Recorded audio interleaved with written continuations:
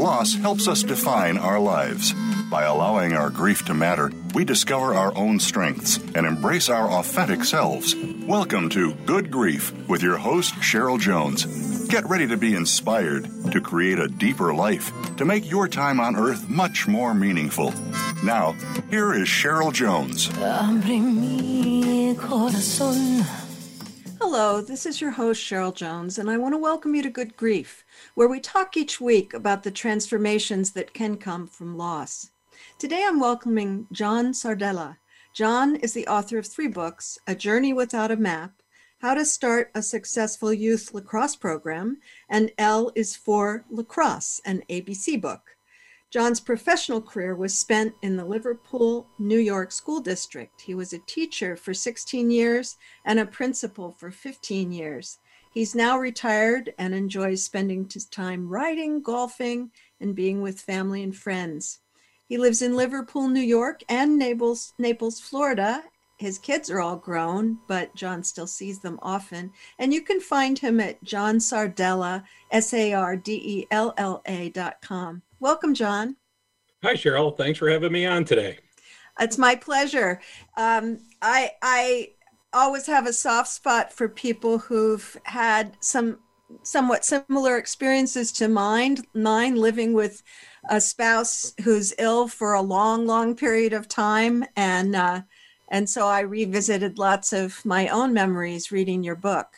Of course, I'm almost 25 years past when my sweetie died, but still very familiar. You don't forget. Yes, you don't. And, I'm 3 years out since my wife passed away. But what I found was that I was ready for it this past year to write this book because I really I saw it as a cathartic experience.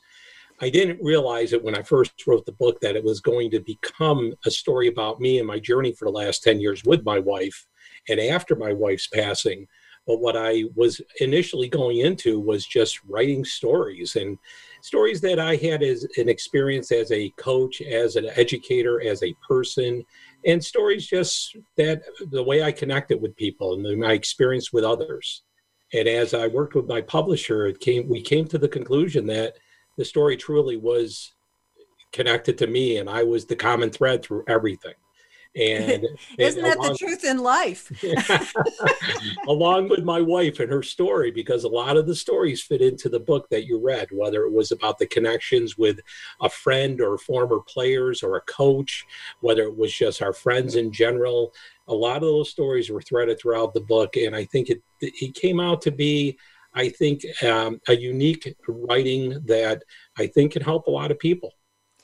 And what's interesting is, having done this show now for about 6.5 years, it is so common for me to hear I couldn't find any books that helped, right?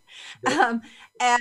Of course, given that I guess that was a bit true of me too, although I had a couple of people, I had one friend in particular who lost her spouse a year before I did. And so she had a couple of books to throw my way. But it seems almost like an aspect of grief that we can't find the resources at first.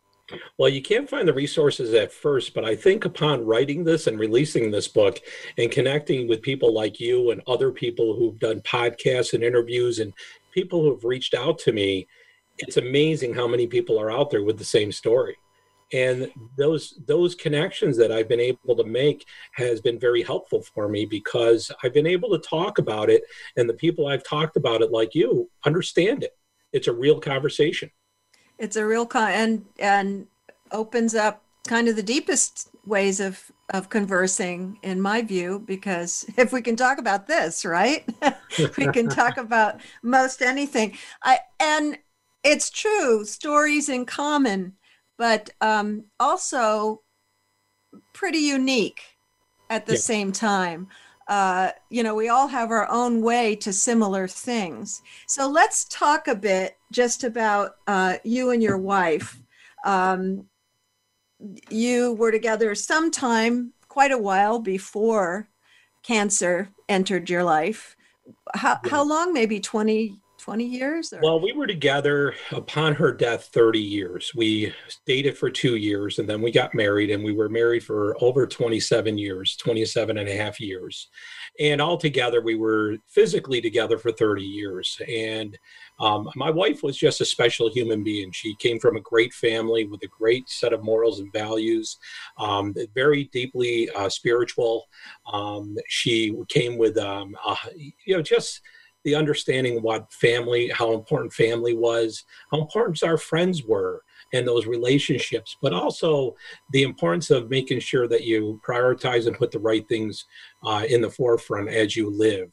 And my wife and I had a special relationship. She made me stronger as I try to make her stronger. And as we grew over the 30 years that we were together, I do believe upon her death that we really became one and we were really connected. And upon her death was the closest we had ever been. And it was because we just took the core values, the importance of our spirituality, the importance of our family and our friends, and doing the right thing, and making sure we kept the focus on the kids. And as we did that, we were able to really grow and be very strong together.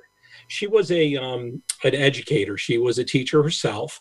She started off in the world of education down in the Bronx for 2 years, where her family was from, right outside the Bronx in Westchester County. And she then came up here and she taught for a couple of years, and then we started a family. And she was home for 10 years with our children. And upon our youngest child entering kindergarten was when she went back to work, and she became a teacher at one of the local schools where she taught before, at Soul Road Elementary School. And she taught there pretty much until her passing. And she was a great teacher, a third grade teacher. The kids loved her.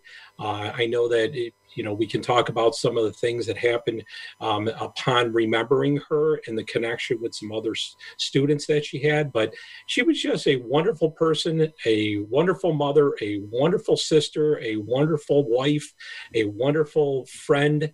And everything about her was just genuine and just true to who she was. There's not a bad thing to say about my wife. She was just a great person who made me better. And I don't know if you'd agree, but one of the people we spent a lot of time with when my wife was sick, Stephen Levine, he would say to us more than once, "You have the best of the worst." Mm-hmm. And yep. It sounds as if that would have been true for you too as well, that there wasn't anything wrong except that she had cancer. And you're right, and it was the best and it was the worst. Exactly. Yeah. Well, let's hear a little bit from your book. Maybe you could share something from the beginning of the book about your own grieving process. Well, what I have here is I have a chapter, just an excerpt from chapter 2, The Power of Yellow, and my buddy who's a doctor, Mike Lacombe, and how important it was for him to say, don't be a victim to the disease. So this is the writing that I'm going to share, okay? Absolutely.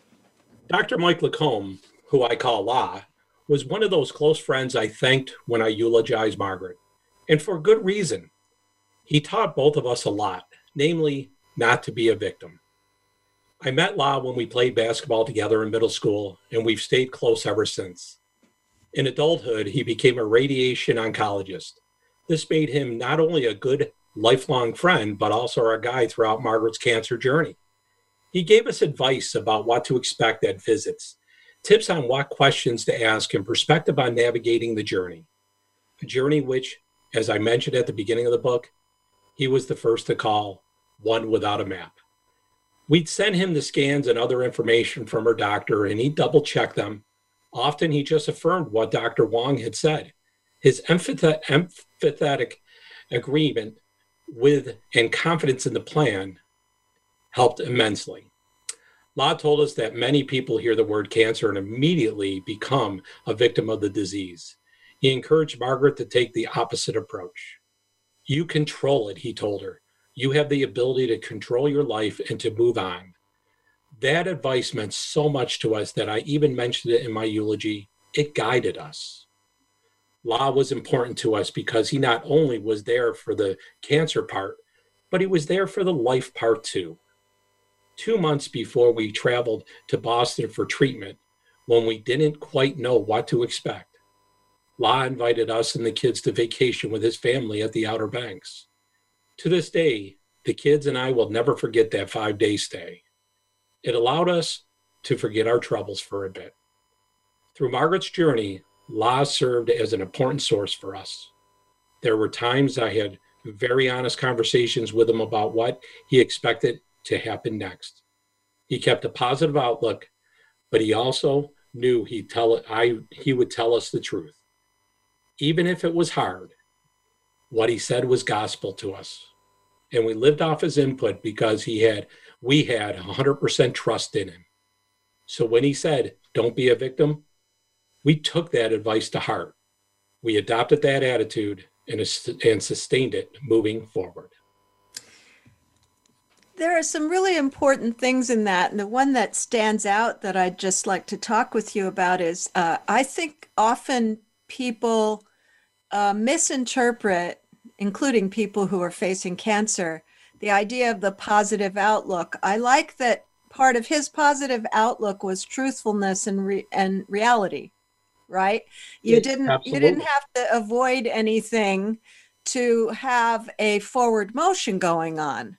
What he did, Cheryl, was he always made sure he was my friend first. And we've talked about this a number of times. And he was a person who had the medical knowledge and understanding, but he didn't want to be our doctor. He made sure that he was our friend first. And as he shared, he always kept an unbelievable positive attitude of like, okay, they're changing it, but now this is what they can do. And there was never a point where he actually said, there's nothing more that can be done. It was always that, what's next? Okay, we can get this, we can do it. And, it was, it's the quality of the medical profession to always look at the next steps to be able to try to help others and to help people through one of the most difficult things they're ever going to go through, and to try to keep that positive aspect and that positive outlook. And that's what he did for us. And when I say he's a close friend, I mean, he's one of my best friends. And he became one of my best friends, who was one of my wife's best friends, and who were one of my kids' closest friends too, and him and his family. And it just was somebody we truly could rely on to really help us understand more than anything else. And then when it became clear, one thing I think about a lot and kind of encounter in other people is, whether, how do I want to put it? I guess whether you can go too far.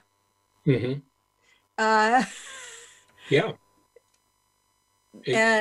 So I wonder how he handled it when she was reaching actually the end. Was he also able to acknowledge that and you know what? Stay on board with you? He never once said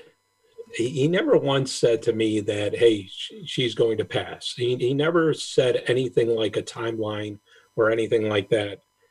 But in my conversations was when I was getting emotional and I would talk to him about it, he would never contradict what I'm saying. He would never, ever not say that may not happen. But he always came back with, hey, I'm here for you. Let's have a beer together. Let's, sit and talk, things like that.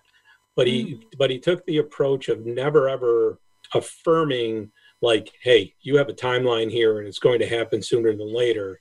It was more me saying that, feeling that, and him saying, okay, well, let's see what's happening here, and still try to take the perspective of, hey, there's still hope.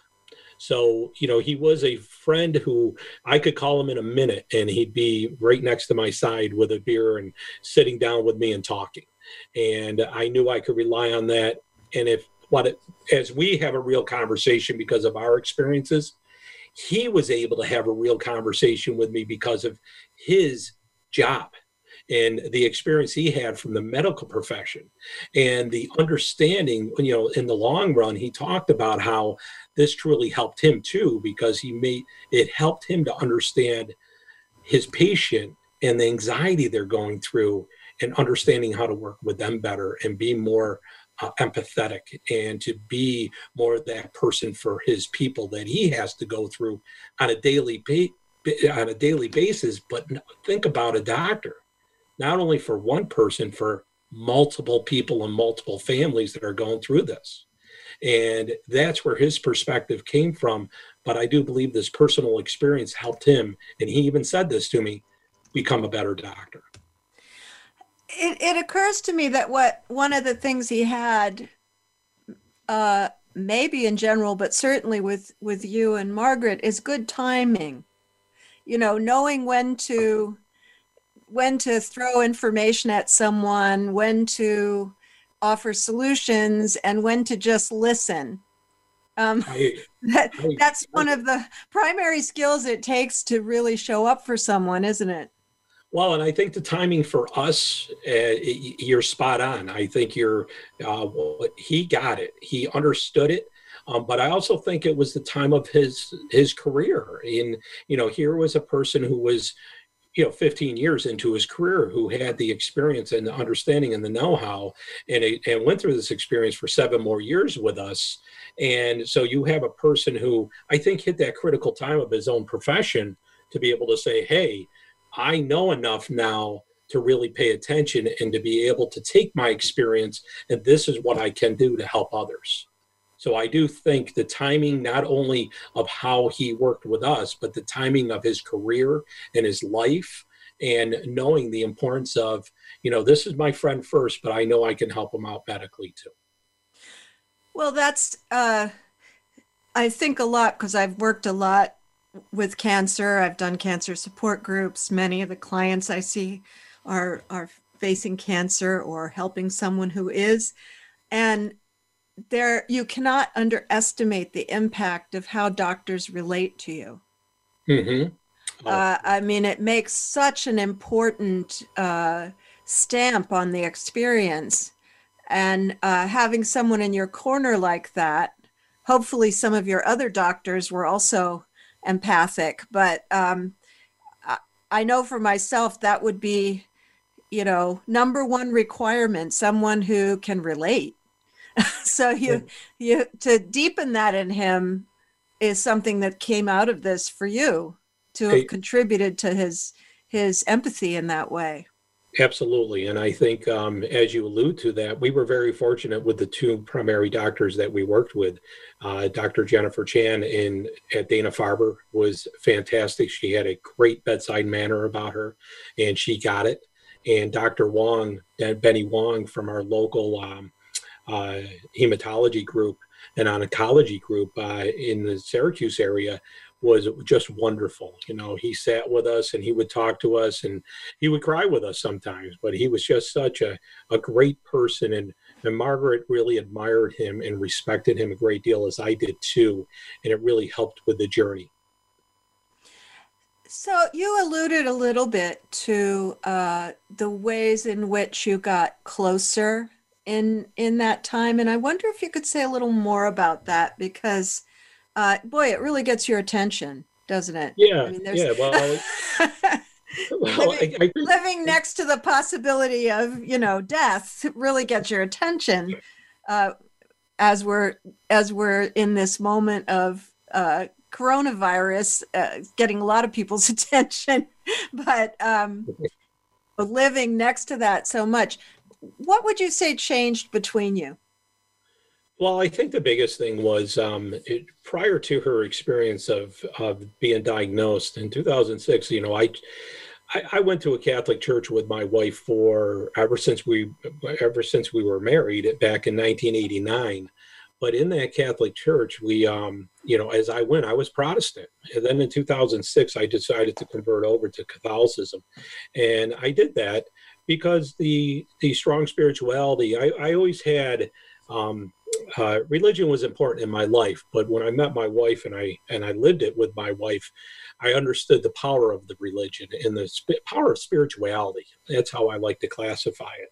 And by me changing over to be a Catholic, I really embraced the Mass more. I embraced the experience more, and I prayed more, and I worked with God more, and that was important to me. But I don't know if I would have done that if I didn't have my wife with me.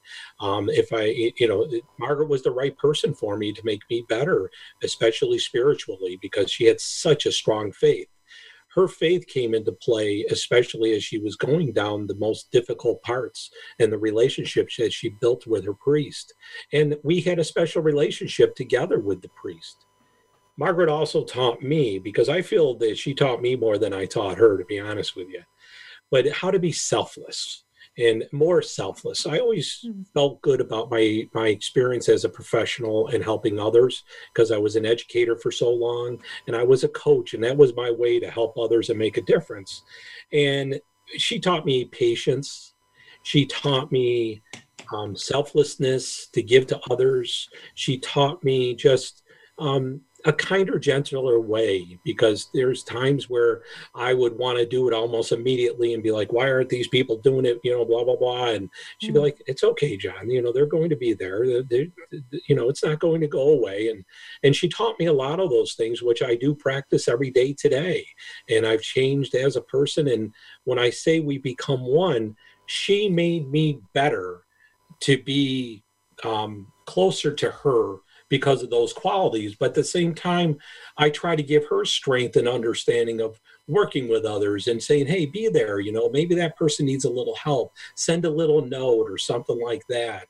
And we always did things together, and we were close together. And that's how we really grew together.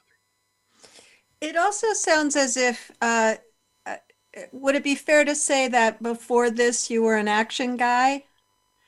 I've always been an action guy, and so, but in the term of leadership, I'm not always the one who says, "Hey, let's go out there and we're going to run a marathon." I'm not, I'll run 2 miles, but I'm not going to run a marathon. but in leadership, I always had the style of I was an upfront leader, and I was for a long, long time. And she taught me how to be a little more patient with that leadership. Which it's paradoxical that the thing that could create the most impatience, the illness of someone you love, also is the place where you, at least for me, I feel I became a much better able to accept the moment as it is. I agree with you 100%. Through just having to live with it until you kind of adjust to, I'm not in control of everything. In control of everything, and also taking things day by day. And moment by moment sometimes, huh? Yes, and moment by moment. I'm a big believer in that every day you just take the day that's given to you and you embrace that day, and you worry about tomorrow. So, I was raising kids when I was going through this, and so were you. Yeah. We kind of went in the direction of as much truth as we could offer, and it sounds as if you did with the older ones, maybe not so much with the younger ones.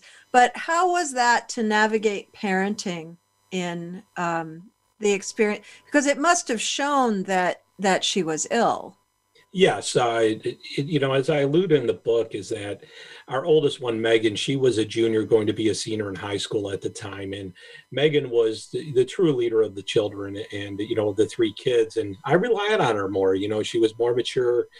The conversations that I would have conversations with Megan that her mother wouldn't have with Megan.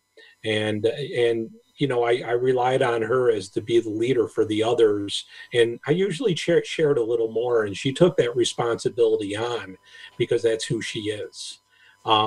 Megan sometimes is that kind of empath type of person who will take everybody else's things and try to help others, but people really feel very comfortable to talk to her about it. Harry was more the middle of the road because he was 9th going into 10th grade. And he was a person who, very sensitive, very close to his mother. And he was able to observe, and he recognized a lot of things. So by the time I had the conversation with him, he knew what the conversation was about most of the time. Mm. And we didn't have a lot of those conversations, but I did it. I had to do it individually because I didn't want to bring Margaret into the fold, into some of those conversations because of the emotionality of it. And but Harry got it. And then Julia she was going 6th to 7th grade. She was living it with us. So she was watching it every day. The good thing is, though, as the kids watched her, especially her first 3-4 years, she lived a normal life. She was working out every day. If you saw her, you never knew that she had cancer. But navigating through all of that, Margaret and I knew what she had because we had to go every other week to Dana-Farber. That's a 5-hour drive on a Friday. Go to a doctor's appointment, come back. The kids were left alone. We usually went for 24 hours and stayed at a friend's house Thursday night and then drove back to get back for dinner on Friday. And, Margaret and I had those intense conversations in the car, but when we got home, we really try to protect the kids from it. And we try to be very careful of it. But we had to have a couple really tough conversations when it got very intense. And those conversations ended up being when things changed and it metastasized to the liver. And then, of course, upon her death, just a week before she passed or 2 weeks. And those were very intense, a very emotional type of conversations that I wouldn't wish upon anybody, to be honest with you, because they are so emotional and so difficult to tell a young child. And yet, all my kids are also grown now. Particularly the oldest one, who was 14 when my wife died. Mm-hmm. I would say she's made the best out of that. Mm-hmm. She's a little germ phobic, but which has nothing to do with cancer, but she has had some other losses that relate to germs. But she's very positive, and she's very much, live the life that's for you to live. Don't wait.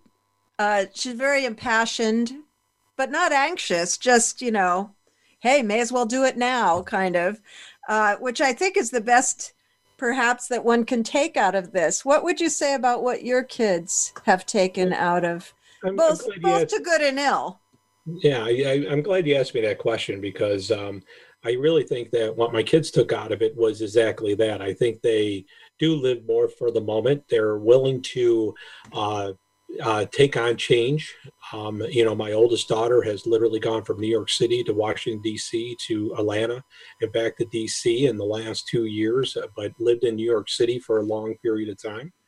My son's living in Maryland now, and my youngest daughter is going to take a job in New York City once all this coronavirus gets over and done with.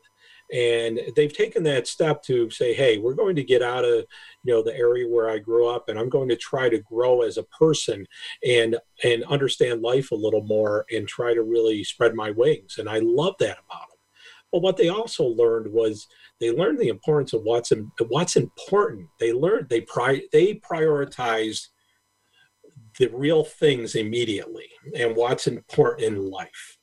And they focus on those things. And like Julia, my youngest, she might focus a little more on the spiritual part, where my other two are just practical and conversation and what they do. And when they see somebody full of drama, they're sort of like, what are they doing? There's no need for that. Just live life and be good to each other. And little stuff tends to wash off, huh?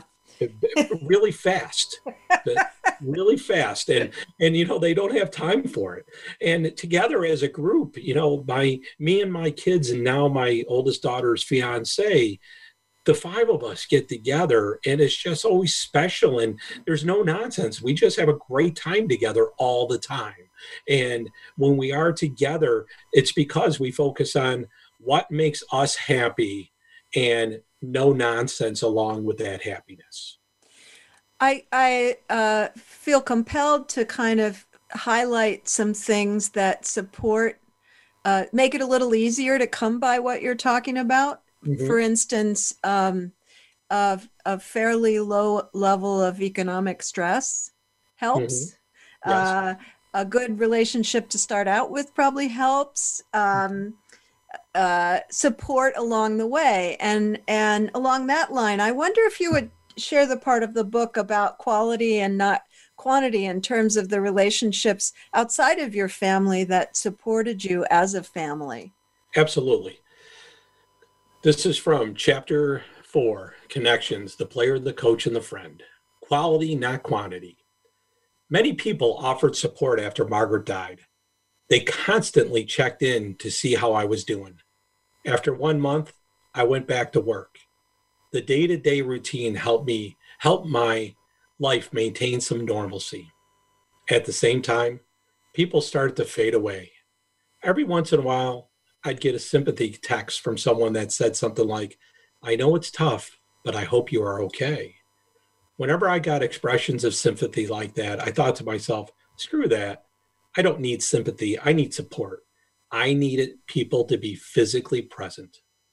The people with me now are my family, closest childhood friends, fellow coaches, family friends, and a few others I've connected with.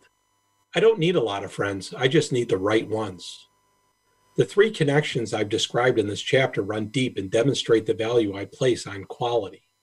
I'm not interested in listing every single person I know, but rather in reflecting on the worth of the powerfully meaningful connections in my life. It's ironic because I never would have experienced the strength of those relationships without going through this adversity. When you go through trials in life, you find out who your true friends are and the true connections you have.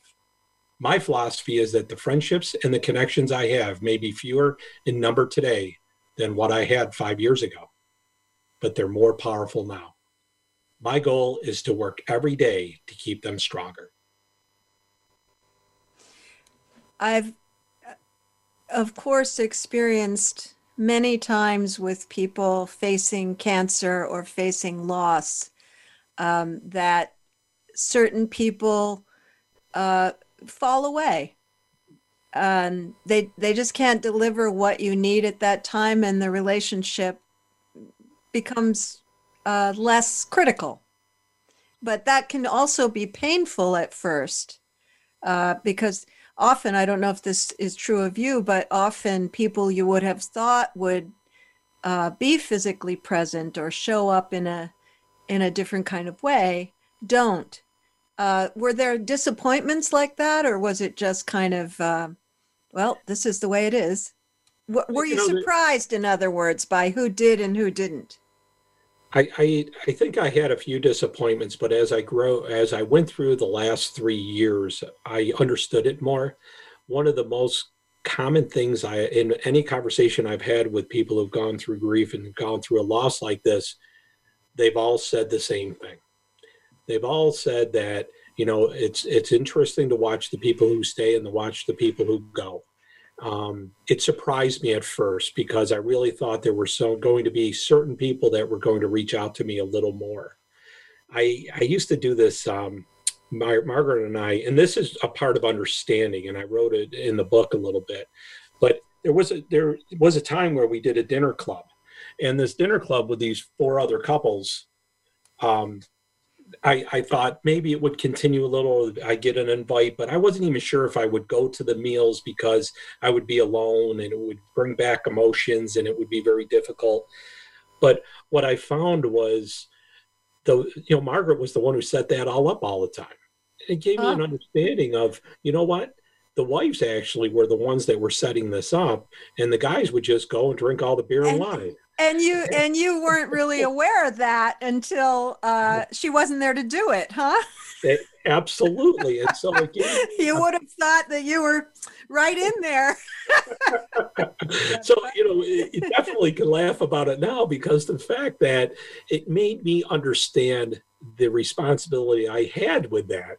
And then I looked and I said, wow, think about the number of times that we'd go out to dinner with other couples and people. And it was always the setup between the wives, and we would follow along, or I would say, hey, Margaret, how about, let's have a dinner with Rob and Dave or something like that. And then it would be set up. And before you even know it, as if it just sort of magically happened, huh? Exactly. So, the beginning was, wow, why isn't this happening? Why aren't these people reaching out? And then I came to an understanding of why. And it helped me a lot by understanding, because I didn't want to paint those people in a bad light. I just wanted to make sure that I understood why. And I also found that I think the old adage of, the women do share their emotions more than men do. And I have found some of that with some individuals, where even with my closest buddies, and they all read this book. I have some of them reached out immediately, and some of them haven't said anything to me. Huh. And I'm like, okay, I've known you for 50 years, man. You got to help me out here a little bit. You have to, tell me, what do you think of this, or what do you think of that? And very little is said, but then there's certain people like my buddy Lon and some of my other buddies who are more than willing to open up and talk about it. So that was another piece I had to understand. And writing this book has really helped me to have those deep conversations that I really do need, that does continue to help me every single day. And what I like about it too is when I have these conversations with people who understand it, like yourself, it's that mentor-mentee conversation. And you're helping out the mentee, but the mentor gets so much out of it too. And it's powerful. And I love that about it, because I am able to help somebody, but at the same time, they're helping me. Well, and for myself anyway, and obviously this is at the cornerstone of my life in a way, my current life, when you help, there's something tremendously impactful about using a hard experience in the service of another person. Mm-hmm. It's very redeeming, for me anyway, making use of that experience, since I didn't have a choice I didn't have any choice I was going to take about skipping it. I suppose I could have run away. I wasn't inclined to do that. But at the same time, though, Cheryl, you have the ability to say to the person who's going through a difficult situation, I understand, I get it. And when you say that to that person, it's amazing how they respond to that. And certain things that you're talking about, for instance, people saying, I hope you're okay. That's kind of a dumb thing to say to someone in grief, isn't it? Yes. Of course you're not okay. You will be, or you intend to be. Well, but it says, I know it sort of says, it implies in a way, don't tell me how bad you're feeling. Mm-hmm. I hope you're okay. Mm-hmm. So there's also an aspect here of, it's hard to know what to say if you haven't been through it and experienced what some of those things can feel like through no intention, not because people want to hurt you, but just because they don't understand the impact and don't have good education about what does help. Well, what I find too is what amazes me is when people say, "Oh, I know you might be busy," or they make the excuse for you, but it's really for themselves, of coming over and being physically present or wanting to come over to the house. One thing that I found was that the house that I own up in Syracuse, a lot of people don't come over here. And what they say to me is it just brings back too many memories. And I'm like, yeah, okay. I live those memories every single day. For you, huh? Hello. Yeah. But I find that there's a lot of people that will come up with an excuse that will say, they put it back on me, but it's really the excuse for them. Well, the other thing about that that comes to my mind is that in a way I felt that, so I'm remarried. I met my current wife a couple of years after my first wife died. Okay. And what happened in that is that I got exposed to the fact that other people's grief, I'd been immersed. I'd been doing it for a couple of years, right? I had moved forward. It was still pretty soon, to be honest, but I had moved. Other people, not so much. Mm-hmm. And so there were people who really, it was a grief event for them, for me to connect with someone. Yes. Yes. Their loss of her had stayed exactly where it was to begin with, or not quite exactly, but you know what I'm saying? So they're avoiding, when people say it hurts too much to come over, they're really avoiding their own grief, aren't they? You're spot on with that. And the number of times that I've heard that with people has been amazing. And part of the reason for this book, once I got writing it, I was like, I'm going to be able to explain so much to people who never have asked or had never really understood the experience. And it's as simple as even some of her family members or friends. And the number of people who said, wow, I really can't believe what you've gone through. But then all of a sudden had an understanding for themselves to be able to move forward. I truly believe that, because I gave them permission in the book that, hey, it's okay to talk to me, we can do this. Yes. In fact, it's preferred. Exactly. And so what I find is exactly what you said. And I'm so glad you brought that up, because in all my other conversations and interviews that I've had, nobody has brought this up. And I can't believe how much people get stuck in their own way. And I wish this book, and I'm hoping that this book helps those people to see the forest through the trees. I hope they get the opportunity to say, hey, it's okay. I can have the conversation. I had 30 great years with my wife, but I have to keep moving forward, but I'll never forget her. And you don't forget those memories. And I think people feel if you move on and you move forward, they think, oh, are you going to forget who the person was? Oh my Lord, there's no way. I can't even imagine. In fact, I've run into people who, well, here's the common experience I have. Someone lost a parent as a child, let's say. Mm-hmm. And moving on meant never talking about that person, kind of pretending like that was all over, which of course, before a loss, it's the worst thing we can imagine. And then after a loss, people imagine it shouldn't affect us. So that's crazy. But that's what's damaging. It's the lack of processing. Yes. People come to have that process they didn't get to have. Well, I'm so happy you brought this up, because of the fact that I met somebody, a gentleman who I ended up having lacrosse in common with. And he shared with me that, his father died when he was young. He was about 20 years old. And for 40 years, he's in his 60s now, he never talked about it. And he talked about that. And he actually said to me, I wish I had this book for my father 40 years ago, when my mom died, because I think it would have helped him through not talking about it and being able to share and to get through his grief. And I've heard that from a number of people, how the conversation just never took place.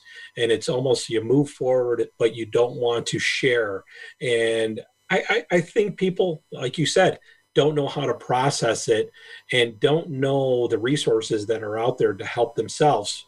But how simple it is to show up, like just saying something like, how are you doing today, instead of saying, how are you doing? Just simple little things that connect. Right. I want to bring dinner. Can I stay and eat, or do you want me to leave it off? Just very simple things can make such a difference, can't they? Such a difference. And you're so spot on. I agree with you 100%. I really do. Of course, I may have erred in the other direction, because one of my kids recently said, Mom, not everyone wants to talk about this as much as you do. So I may have made the opposite mistake, but I'll take it. Well, you know what? I feel that way too, that this has given me an avenue to be able to speak about it in a more of an open forum. And I know that not everybody agrees with that. But when I have a conversation with you, or I have somebody who truly understands it, it's amazing how empowering it is. And it really helps me to move forward because I know I'm not alone. Here we can have a serious conversation, but we can laugh through it too. And that's so important to me too, that I can still be me in the conversation. Well, that brings up a good point that you've talked about in your book, which is the importance of laughing and humor. Totally agree. I never had a sense of humor before I went through that time with my wife. I guess I would laugh if someone else said something funny, sort of, but that taught me how to laugh full out, how to make jokes. I'd never been good at that. I have to admit, though, a lot of it was gallows humor. Yes. And you know what? You have a good laugh, so you ought to laugh. Thank you for that. Got it. Laughter is essential, especially right now in this coronavirus world. What a cosmic joke we're in, aren't we? Yes, it is. It's so surreal. It's amazing. It really is. But, as you talk about the coronavirus, I really feel that this experience that I had really has helped me to keep it in perspective with my kids. I have my one daughter who's just graduating from college, who's going to go to New York this summer, and she's home with me. But then my oldest daughter, who was in DC at the time, she and her fiance, they came up to visit me and stay with me. And they've been here now for a couple of weeks, and they're going to stay really until things get better and turn. What it has done is it's made sure, hey, family first, which is most important, but also let's just take it day by day, be together, laugh together, have fun together as we go through these unsettled times. And it's been very special. But also it's been able, we talked about this previously, just how important it is taking things day by day, moment by moment. And adaptation too. People will ask me, am I better at grief because I am a grief counselor? No, but I do adapt quicker. I do allow myself to move sooner and let myself feel bad long enough to feel better. There are certain things that just I know from having not only experienced it myself, but then worked with lots of other people. There's no way out, is there? There's no way out. To go through. But as soon as you come to acceptance of it, just like anything, I think you can move forward. You come to the acceptance of saying, hey, it happened to me. I can't have this pity party and I can't have it last too long. But the reality is every once in a while I am going to have a pity party because it did happen to me. But I just make sure that as I continue to move forward, I don't let them last too long. I make sure that they are experiences that, okay, maybe this day is going to be a tough day, but I can't have tomorrow be that tough day too. And I can't have it turn into days into weeks. I recently heard something, John, that intersects with that, and it's a good place to close, which is you can visit the house of pity, just don't move in. Right on. Thanks so much for being with me today. Cheryl, I really enjoyed our conversation. It's been a pleasure. Yeah, thank you very much. I appreciate it. Have a great day and be safe. You too. And folks, you can find John's book by going to johnsardella.com. Next week, I'll have Nina Impala, author of Dearly Departed, What I Learned About Living from the Dying. This has been Good Grief with Cheryl Jones. I look forward to being with you again next week for another meaningful conversation. Thank you so much for joining us for Good Grief. Please come back next Wednesday at 5 p.m. Eastern Time, 2 p.m. Pacific Time for another edition featuring your host, Cheryl Jones, on the Voice America Health and Wellness Channel. Have a meaningful week. Abre mi corazón.